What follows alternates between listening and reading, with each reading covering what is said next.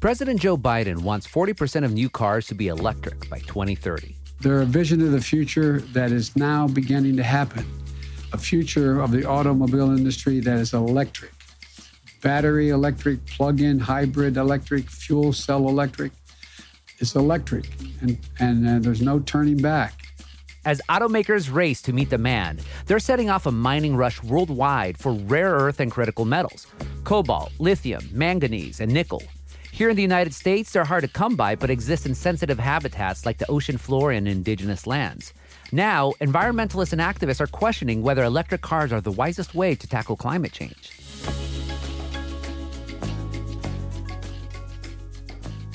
I'm Gustavo Arellano. You're listening to The Times, daily news from the LA Times. Today's Monday, August 16th, 2021. Kabul falls to the Taliban as Afghanistan's president flees the country. Earthquakes in Haiti kill hundreds as a tropical storm heads towards the Caribbean nation. And a newspaper in Colorado apologizes for saying New Mexico chilies are better than Pueblo chilies. As the guy who wrote the book about the history of Mexican food in the United States, let me say both chilies are delicious. And both lose to Chiltepines from Sonora.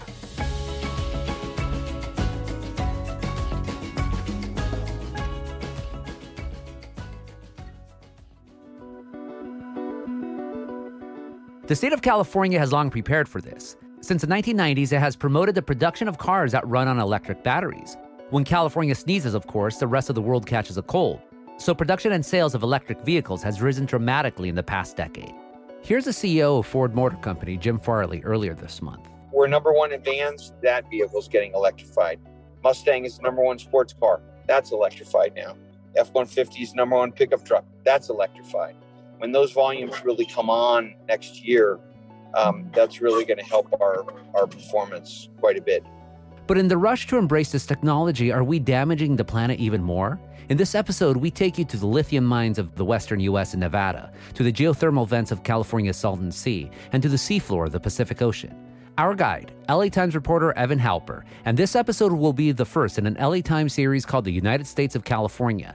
In it, he'll look at public policy that the Golden State has pioneered and how it has affected the rest of the country. Evan, welcome to The Times. It's great to be here, Gustavo. Your story does a great job of not just explaining the current controversy, but also how California has figured so prominently into the development of this electric car renaissance. So what's the background? So California has been pushing electric cars for a long time. I mean, it goes all the way back to 1990 when the state passed these mandates for zero-emission vehicles. It was a pipe dream at the time. It seemed like cars that would run on batteries were far off, but the state kept pushing. And eventually, these cars started rolling off the assembly lines. And when they did, they were so undesirable that they were called compliance cars. I mean, they were created just to meet the mandates of California. But, the state kept at it, and the cars became more popular. And now as we're looking at emissions and the need to cut them and meeting the challenges of climate change, electric cars are going to play really big, and there's going to be a need for a lot of them, millions of them in the coming years. And this isn't some long ago history. I mean, I still remember when one of the reasons why people wanted to buy electric cars was because you'd get the sticker that would allow you to be able to get on the carpool lanes. Yeah, getting into the HOV lane was a really big sell for the electric cars. And, the people who were the early embracers, who bought the Nissan Leafs, that was a big reason to buy them. It used to be, though, that if you had an electric car, you sort of needed to have another car. There weren't many charging stations. It was kind of something that you'd have as a second car. But soon, electric cars will be the main car that most of us are driving. The internal combustion engine will be pretty much outlawed in California by 2035. At least the sale of new vehicles will all have to be something other than internal combustion engine. Oh, God, the Nissan Leaf, that takes me back. The early Toyota Priuses, all boxy and ugly. And look, in California, we love to be seeing what we're driving. But eventually, as technology caught up and also the cars started becoming, frankly, better looking like the Teslas, and as people started realizing climate change is definitely an issue, those vehicles started to become popular. Yeah, absolutely. And this year was a particularly big moment because we saw Ford came out with a, electric pickup truck, a fully plug-in pickup truck. That was something that just seemed unimaginable a few years ago. These battery cars were always considered kind of wimpy. They didn't have the horsepower. Now we're talking about being able to use them as pickup trucks and SUVs. Oh, yeah. I drive a 79 Ford Ranger Super Cab, and anytime I'd see these little cars, I'm like, I could run you over. But then seeing that big, huge Ford truck, you're like, okay, I guess this is actually a real thing. And the Biden administration has also largely backed this push for electric vehicles as well. transportation, cars, they just make up so much of greenhouse gas emissions that you've got to make a big dent in them. You've got to get rid of these cars that run on gas to be able to meet those targets. And so the Biden administration's fully embraced moving toward electric vehicles. And they're also embracing California's push, because when California changes its rules, it changes the rules for the whole auto market. There's a coalition of states that are committed to doing what California does on tailpipe emissions. But even before that coalition, so many cars are sold in California that it's like for automakers to try to make one set of vehicles for California and another set of vehicles for everyone else, it just isn't practical. So when California changes its rules, the whole auto industry has to go with it. After this break, we take you to lithium mines that will supply the materials needed to power all these electric cars, and why some communities say it's an environmental disaster waiting to happen.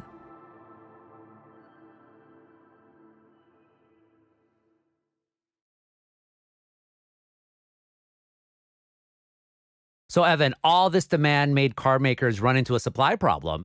China dominates the market on the production of electric car batteries and also the raw material. Getting these electric batteries is not as easy as just going to AutoZone and buying something for like $75. So the United States is now trying to figure out how to mine these rare earths domestically. For your story, you went to Nevada to find out more about the consequences of mining. And out there in the part of Nevada you went to, there's rich stores of lithium. First, what part of Nevada are we talking about? So we were way up north of Reno. We were near the Oregon border, and it's not an easy place to get to. You got to fly into Reno or drive to Reno, and then you go about 3.5 hours to 4 hours to get to this place called Thacker Pass. It's on Bureau of Land Management property. It's a beautiful, largely untouched, very windswept landmass that's high up in the hills, and there's all kinds of sagebrush, there's eagles, there's hawks. But yeah, it's a remote part of the state. So you go up there. Who did you meet? We met folks who were protesting the creation of this lithium mine. This is the largest lithium reserve in the United States. Right now, there's only one lithium mine. It's elsewhere in Nevada, and it really only produces enough lithium to make a small fraction of the electric batteries that'll be needed. This lithium mine could produce enough nearly to cover the whole U.S. vehicle fleet. And so that's a really big deal. So there's an indigenous tribe that has a reservation nearby, and that land is sacred to them. They say their ancestors are buried there. This was the site of a massacre. We're talking in the 1800s during the gold and silver rush. They go there to hunt. They go there to collect plants for medicine. They go there for ceremonies.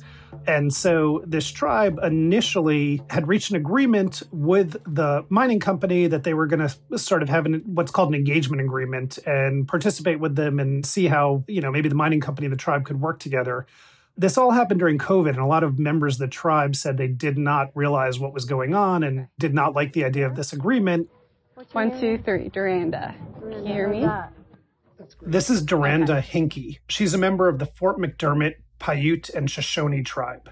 We do see a huge and growing number of people saying, hey, I don't want this here. I don't want to see my great-grandchildren, not live in a place where we can go and get our wood sources for ceremonies or, some of the medicines I was just actually talking about with my grandma over there in the mountains, And so we see like a generational issue. What are we going to be showing like the next few generations below? And this mine got green-lighted by the Trump administration in its final days, and it was fast-tracked. And when the tribe looked closer at what this would actually mean for this property, while there are many people in the tribe who see potential to get jobs there, ultimately the tribe has decided that this is really a big problem. So I didn't get your name. My given name or my go-by name? What you would prefer? Okay. Day Hinkey. Okay, can you spell? They see major potential environmental problems with all the sulfuric acid that's involved in extracting the lithium. They're worried about the water table. The hazardous chemical plant is sitting in their backyard.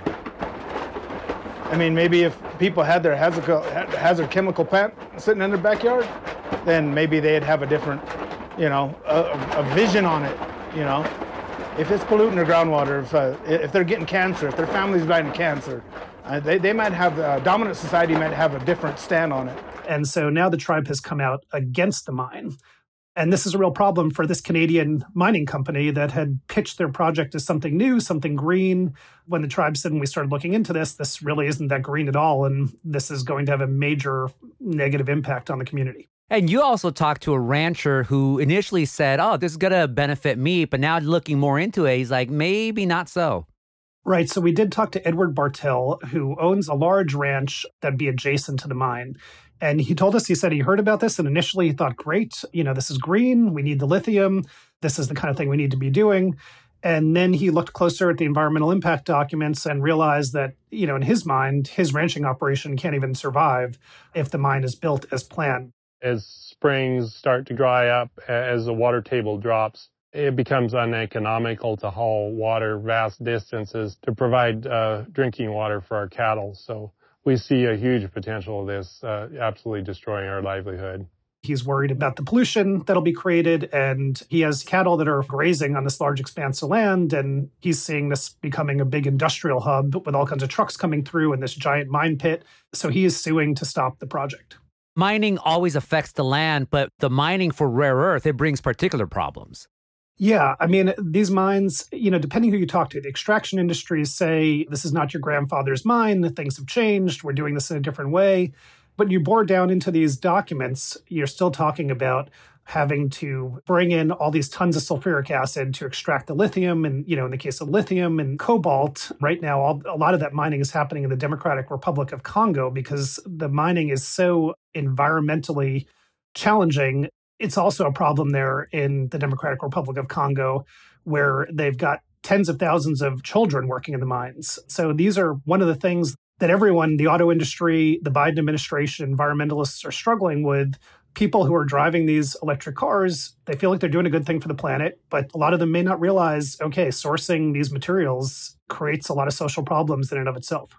So from the northern parts of Nevada, you also then talk to people who are trying to mine for these rare earth minerals and the deep sea floor. Yeah, and that's kind of a new thing. So we went out on the boat of this company it used to be called Deep Green. They're now called the Metals Company.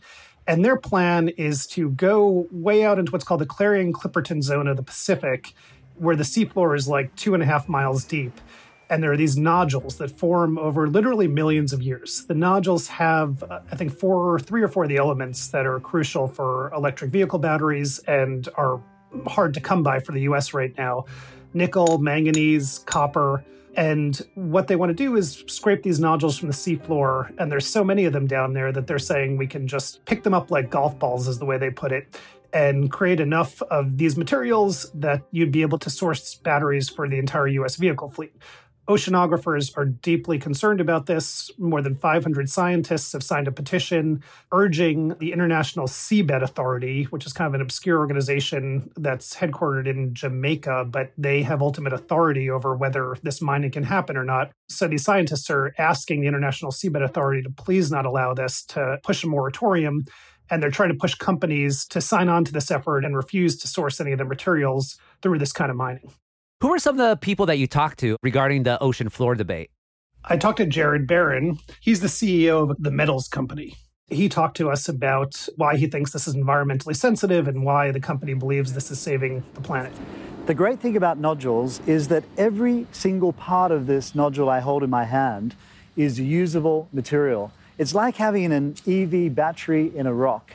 And if we compare that to the alternative on land, where we're having to rip down our forests, our trees, our plants, dig up our soils to get to metal-bearing ore, that has enormous unintended consequences. It releases carbon sinks. It changes the sequestration cycle. It destroys biodiversity.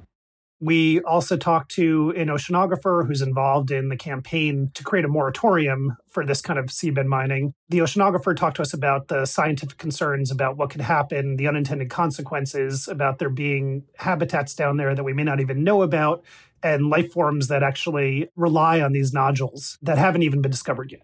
Yeah, the company isn't just picking up the nodules, but would eventually scrape the seafloor. The deep sea is like the most unexamined part of the world, to the point where you also gave a cameo to like this little octopus that lives on these nodules that became a viral sensation. It was just discovered a couple of years ago. The internet gave it the nickname Casper, and now Casper might have to find another home. So Casper is this kind of milky white octopus. And as you said, unknown to humanity until a few years ago when some scientists discovered it.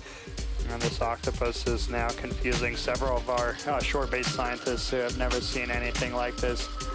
And it relies on, these nodules that these companies want to mine. And the question is, if you start collecting these nodules and using them for electric vehicle batteries, how does that affect Caspar's habitat? And not just Caspar, but lots of other organisms that we may not even know about yet. So digging through indigenous land in Nevada, child labor in Africa, nice octopi down on the ocean floor. Are there more ways to mine for lithium and these rare earths that are more environmentally friendly? So in California, in the Salton Sea region, there's a big push to at least find a way to extract lithium that is potentially environmentally sensitive. There's a lot of geothermal activity in the Salton Sea area. There's geothermal plants, and some companies have been experimenting with the idea of taking the brine created in these geothermal plants and producing lithium out of them. This is something they've been trying to do for several years. There have been some attempts at it, and it wasn't economically feasible in the past. But of course, the market for lithium is exploding right now. And so what may have not seemed economically feasible when electric vehicles were such a small portion of the number of cars being sold may now make a lot more sense and be able to be scaled up much easier and more quickly as the electric vehicle market is exploding. The Salton Sea area is, of course, a complicated place. There's been a lot of environmental injustice there. There's been runoff, agricultural runoff that's run into the sea, and then the water evaporates, and it's created all kinds of air problems. And so, the community there, while they're excited about the potential for this development and jobs and being some kind of hub for electric vehicle batteries, they're also taking a very careful approach. So it seems we have a Sophie's choice, a rock and a hard place, whatever cliche you want to use when you have two things in front of you, and neither of them are good, but you have to go with one. Because on one hand, we do need vehicles that are not running on gas to help stave off climate change. But on the other hand, you have these damaging consequences of mining. Where do your sources stand on this issue? Well, I didn't talk to anyone who said we shouldn't have electric cars. I mean, generally the thinking is these are helpful. This needs to be part of the solution for climate change.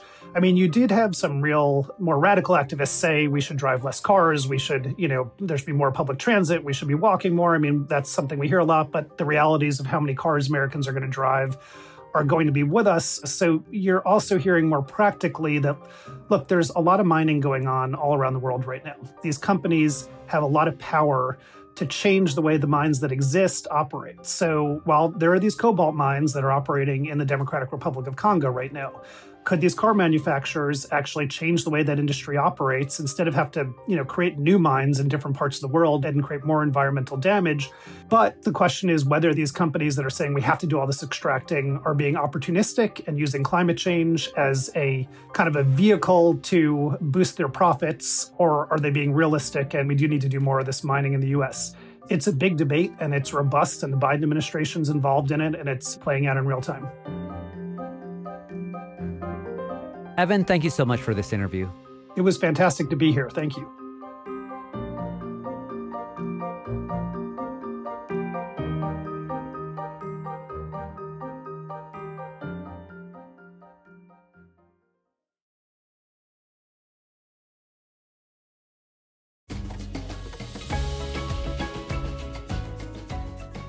And that's it for this episode of The Times, daily news from the LA Times. Tomorrow, schools reopen in California and beyond. Should parents be worried in the wake of COVID-19? Our show is produced by Shannon Lin, Denise Guerra, Melissa Kaplan, and Marina Peña. Our engineer is Mario Diaz. Our editors are Shani Hilton, Rebecca Bryant, and Lauren Rabb. Our intern is Ashley Brown, and our theme music is by Andrew Epit. I'm Gustavo Arellano. We'll be back tomorrow with all the news and desmadre. Gracias.